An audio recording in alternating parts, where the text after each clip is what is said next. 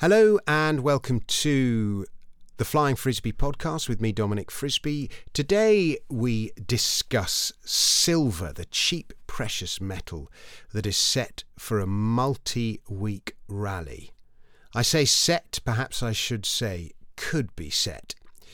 So US inflation numbers came in on Tuesday at 8.3%. The markets were expecting something lower, something with a 7 handle after all the oil price had fallen back, not to mention most commodities. 8.3% was above expectations and the markets did not like it one bit. Down they went like liquid through an open sluice. I've been on the boats, that's why I'm thinking in terms of sluices and locks. Hopes of a sustained recovery since the June carnage went with them. Actually, not totally. While the S&P 500, which I use as a barometer for global markets, has been making a sequence of lower highs since the beginning of the year, i.e. the broader trend is down, it has also been making a series of higher lows since June, meaning the intermediate trend is up. Yesterday's lows are still higher than last week's lows, which were higher than the July lows, which were higher than the June lows. So there's something of an intermediate term uptrend in place. And if you draw a trend line, again, you can see the chart in the article of both the lows and the highs, they're both still intact. So you end up with something of a wedge pattern. And if you dabble in such dark arts as day trading or short-term flips, I'd wager that the odds in the short term favour going long with a stop just below the rising trend line, with a target perhaps as high as 4,200, but use tight stops. Rallies can fail at any time. We saw that already this week. So if the market moves in your favour, you want to keep moving your stops up to protect gains. Unlike some patterns, double tops, head and shoulders highs and lows, for example, which I find quite useful, I've over the years found wedges to be utterly useless as predictive tools. So I'm not going to forecast off the back of it, but there's a long-term downtrend will in a month or two, assuming both these trend lines hold, which is an assumption in itself, should shortly butt up against a jittery shorter-term uptrend and one of them will prevail. Seasonally, we're in a bad time of year for markets. The last 4 Septembers, I learn, have all seen sell-offs between 5 and 20%. So stock market-wise, I do not see this as a time to be taking huge risks or making large bets. It's time for prudence and capital conservation. I was, however, encouraged by the action in precious metals, in particular the dogs of recent months, silver and platinum. Yes, they sold off, but on a relative basis they actually held up quite well. And this comes on the back of an extraordinary day on Monday when silver rose some 5%.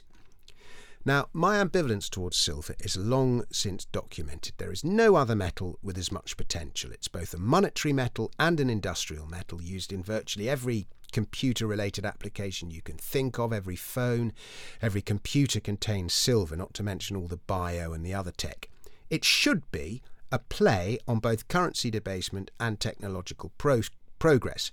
Yet in practice it proves to be neither, and at $19 is trading at the same price it was in 1980. There's about 15 times as much silver in the Earth's crust as there is gold, hence there's an argument that silver should be 1/15 of the gold price, which is what it was historically. Over $100, in other words. But I've been listening to such arguments for 20 years and the metal never delivers. Silver aficionados scream manipulation, but they've been screaming that since the 1970s. Why would you want to own something whose price is deliberately suppressed by powers far greater than you? Surely you'd want to own something whose price is artificially boosted. There's more profit in it. I own silver, quite a bit in fact, and I own some silver miners because one day you never know, it might actually go to the moon. That's its planet after all, and I want to make sure I've got a seat on the rocket if it does. I don't think I could live with myself if it went to the moon and I didn't have exposure, having written about it so much over the years, but I've long since stopped holding my breath. That said, I do think silver could enjoy a multi-week rally from here, and I'll explain why. The COMEX is the world's largest futures and options trading exchange for metals. There are 3 groups of traders: the commercials, the large speculators and the small speculators.